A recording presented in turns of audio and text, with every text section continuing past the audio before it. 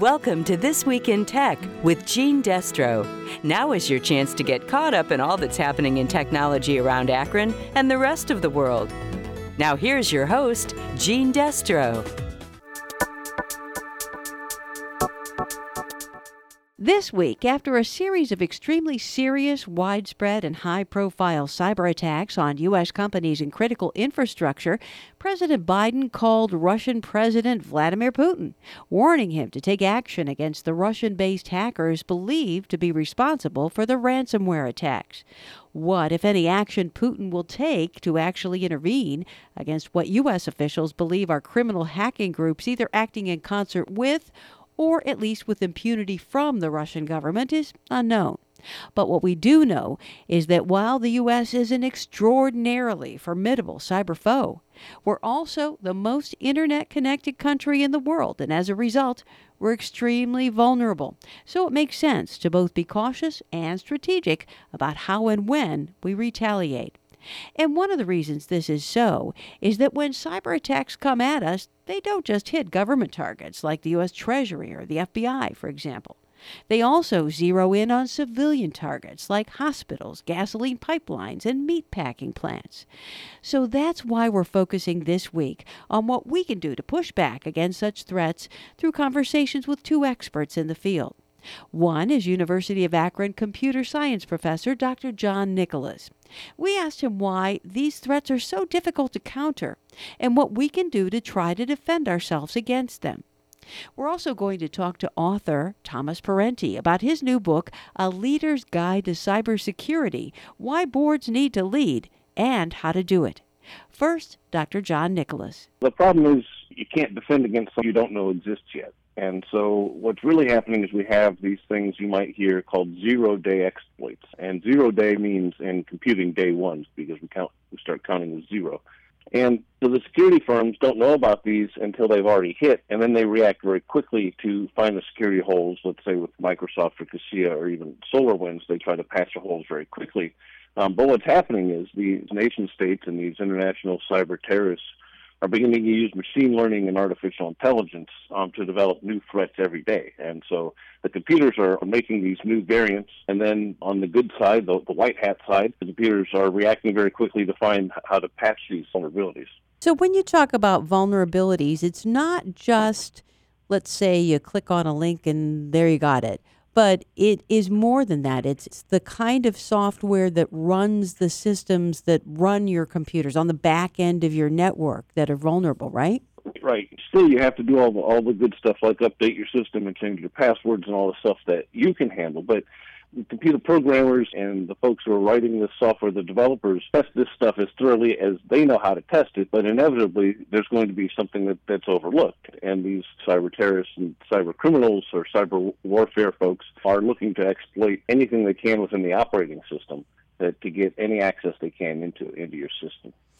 Now, the reason I called you yesterday to talk about this was I had read that this hacking group, they call themselves R-Evil, kind of like Dr. Evil. Right. And they're supposedly based in Russia, where a lot of these hacking groups are. That suddenly the server or the computer network that they usually occupy suddenly went dark yesterday. And there's some question as to, was it the U.S. that actually knocked them out of existence, or was it Russia shutting them down internally? What do we know about that, if anything? It's really too early to tell. Everything I've been reading is, all of a sudden just everything went dark, and it's a bit of a mystery. So our best case scenario, I think, would be that our authorities were able to get in there and do something. Maybe President Biden's call to President Putin last week adequately woke him up, and he took some action internally to Russia. My suspicion, being a little more cynical than most, is probably that R-Evil took them dark, and they're going to pop back up as some other organization somewhere very quickly. Okay, that makes sense to me. Now, getting back to what President Biden said last week, and I'm not sure whether everybody kind of got the nuance of that, but in the past, President Trump, President Obama, kind of the line was, we will take action at a time of our choosing, but they didn't specify that they would take cyber action in response. And I think what President Biden said, it was less nuanced than that. isn't it so that he just pretty much said we're going to fight fire with fire in so many words? That is the way I took it. We have for a long time, and I think one of the reasons why we're getting hit so much now is we focused on being a very strong cyber offensive nation, that we could do cyber attacks around the world to anybody at any time with relative ease. We didn't do a very good job of putting up our defenses cyber-wise. So I have no doubt that should the Biden administration decide to launch an attack against somebody, that the NSA and the CIA will handle it quite expertly. So just to wrap up here before we go, you teach cybersecurity. What's being done then to beef up our cyber defenses? Well, right now it's still on a state-by-state basis. Of course, we have our degree track at the University of Akron, which is primarily cyber defense with enough offensive knowledge to be able to test your own defenses, although we are expanding that as rapidly as we can. But the state of Ohio has also developed a group called the OC3, which is a consortium of private sector folks, public, higher ed, everybody, government, right, all the constituencies. And we have been working to make Ohio very cyber hygienic through education, through the Cyber Reserve, through the Ohio National Guard that can respond to small municipalities that might have gotten hit that don't have the infrastructure to respond. That was Dr. John Nicholas, computer science and cybersecurity expert from the University of Akron. Now our conversation with author Thomas Parenti about his new book, A Leader's Guide to Cybersecurity, Why Boards Need to Lead and How to Do It. While broadly speaking, board members recognize that they have a responsibility in the area of cybersecurity, that they are not currently well served with advice that is specifically tailored for them. And because of the technical nature of the field, many of them feel, if not intimidated, at least a little hesitant in terms of engagement. And so the recent cyber attacks, whether it be SolarWinds, the Microsoft Exchange, Colonial Pipeline, or JBS, which are just four that immediately come to mind, is that each of these points out the necessity of having engagement at the highest level of a company, and therefore it's necessary for leaders of companies to have good advice. The other element, and this is something that each of these cases shows, though it takes a small investigation to uncover that, is that in the area of cybersecurity, there are just too many things to do. There are too many activities that could have value in themselves, but not actually directly contribute to making a company safer. And so what we need is to have a context or a focus that allows companies to know what is most important for them to do in the area of cybersecurity. And the best way of doing that is by having the focus on protecting a company's most critical business activities. And that's one of the main points of the book. I have read in the past that kind of one of the loneliest positions you can have in a company is Chief Information Officer, because you have all kinds of responsibility and you know that these kinds of things can happen, and you keep trying to warn people in power positions, but they often just don't understand you, or they say it's going to cost too much. That's exactly right. And I would say, in addition to being lonely, I would say this is also a position, not only CIO, but Chief Information Security Officer, or CISO, is now an increasingly stressful position because they will be held accountable even if they did not have the necessary resources, for example, to do the job that they needed. And so what is critical is to have a mechanism, to have a means of these technical people to be able to communicate effectively to business leaders as to what the business impact will be should there be a cyber attack. And I hear what you're saying. It's just that I'm not certain how the message, you must do this or we could have to shut down, needs to be more clear. It's something that the way to make that discussion more effective is to switch the context from talking about so much we need this technology or that technology, but rather to communicate to senior executives and board members in language they already understand, which is risks to the business itself, which could be caused by a cyber attack, where they may not have been aware of the degree to which a cyber attack could impact risks that they're already familiar with. And I can give you an example. So with respect to Colonial Pipeline, the pipeline itself over many years has been shut down at various times because of mechanical failure, bad weather, things like this. But it was only in the context of a cyber attack that the entire pipeline was shut down.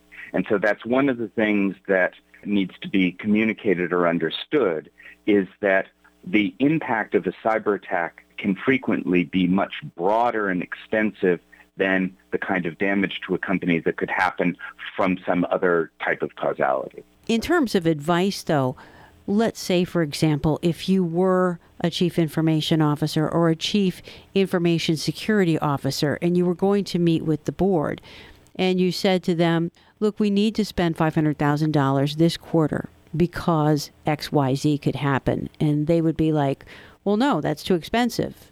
What would the proper response be then? So what I would say is that the leading with the price tag is never a good idea, whether one's talking about investments in cybersecurity or anything. What I would say is that, and this is something that I've seen actually work very effectively across a number of industries, across a number of different countries, and that is one first starts with the risks to the company that could happen as a result of a cyber attack, how those relate to the risk appetite of the company, which is decided by executives and approved by the boards. And so you want to couch the entire discussion in terms of this is the impact to the company. Only when you have agreement as to the severity of the impact to the company does it make sense to then talk about what would be the expense to mitigate the risk. And then one of the things that is admittedly very, very difficult for people in the cybersecurity field is, as is the case in any kind of risk, no matter how much you spend, you're never going to be able to reduce the risk to zero. And so it becomes a question of balance as to how much risk are you willing to live with. One of the biggest risks to companies, besides, let's say, not updating their systems like their software, is a lot of times it's a hardware issue, and replacing a bunch of computers or servers is pretty expensive. So how do they have those conversations? Look, it's not just the software, it's the hardware, it's systemic, we need to do this, etc. So that particular discussion is one that if you are talking about critical infrastructure, so for example, water, electricity, transportation, anything that uses industrial control systems, those tend to be very, very old. And so those discussions are very difficult to have because oftentimes the computers in those systems could be 20 or 30 years old. And so those are very difficult discussions. And so in those cases, it is a challenging argument to make because you are asking for a very significant increase in expense without a corresponding increase in, let's say, production or revenue. And so it is only with examples of instances such as the Colonial Pipeline, or if one goes back several years to the hacking of electric power plants in the Ukraine, that could raise the awareness and concern of executives that investment needs to be made.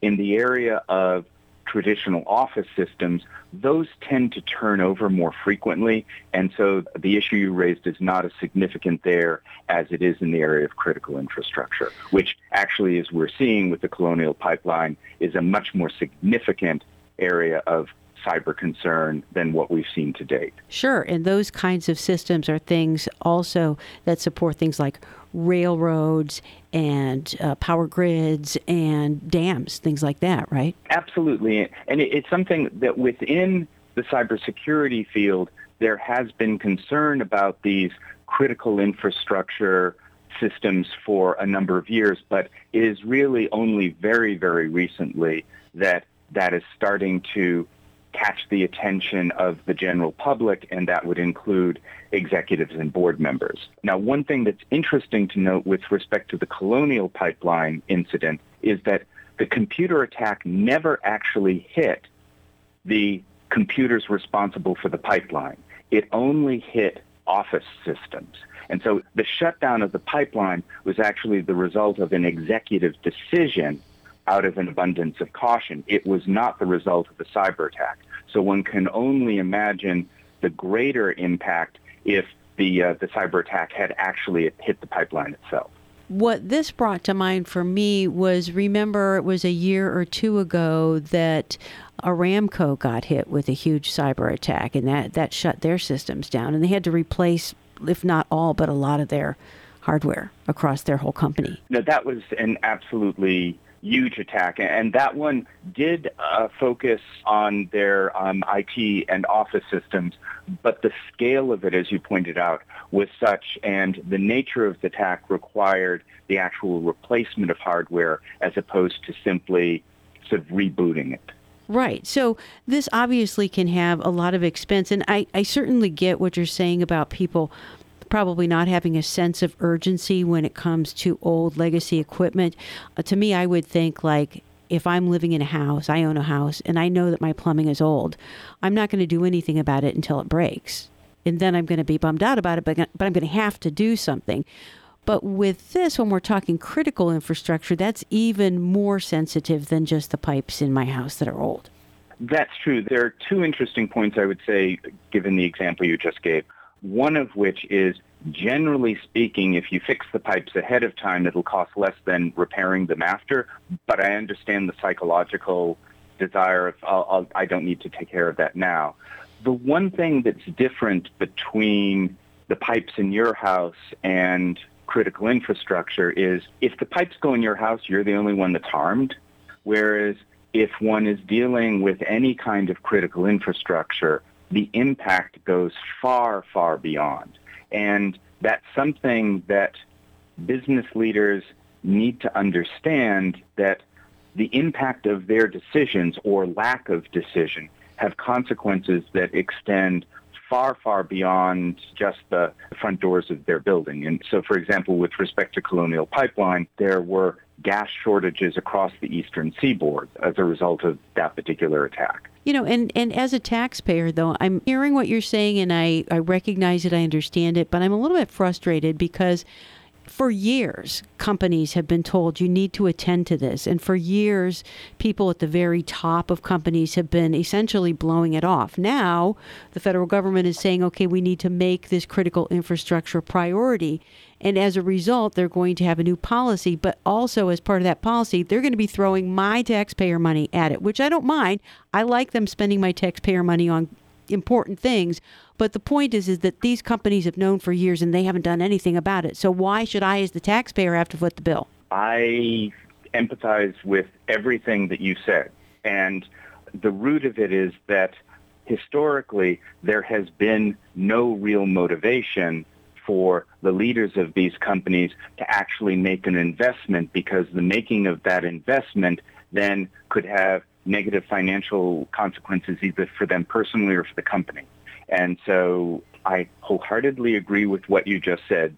The interesting and sort of challenging part of, well, let's say government regulation in this particular area is that frequently cybersecurity regulation mandates certain individual technologies or certain kinds of audits or assessment that never keep up with the times, and by their very nature of being generic, never actually address the specific needs of specific companies. And so what is needed going forward, and this is a bit of a challenge, is we need to have some regulatory scheme that actually motivates the leaders of companies to take the kind of proactive measures that are necessary to prevent the kinds of cyber attacks we've seen, or ones that would even have worse consequences. Excellent. So in wrapping it up then, what would you want to add? What I would want to add is that organizations respond to pressure. And they respond to either governmental pressure, they can also respond to pressure that would relate to their reputations. And so it's a case where I would encourage your listeners to reach out to both their elected officials as well as, if they wish, to the leaders of utilities or other organizations in their area to express their concern about the importance and priority of protecting these organizations because the protection of these organizations, specifically critical infrastructure, is necessary for the protection of society as a whole. That was author Thomas Parenti. You can find his new book, A Leader's Guide to Cybersecurity, Why Boards Need to Lead and How to Do It, from booksellers like HBR.org and Amazon.com. And that's it for now. Stay happy and healthy, and we'll see you again next week. That was This Week in Tech with Gene Destro.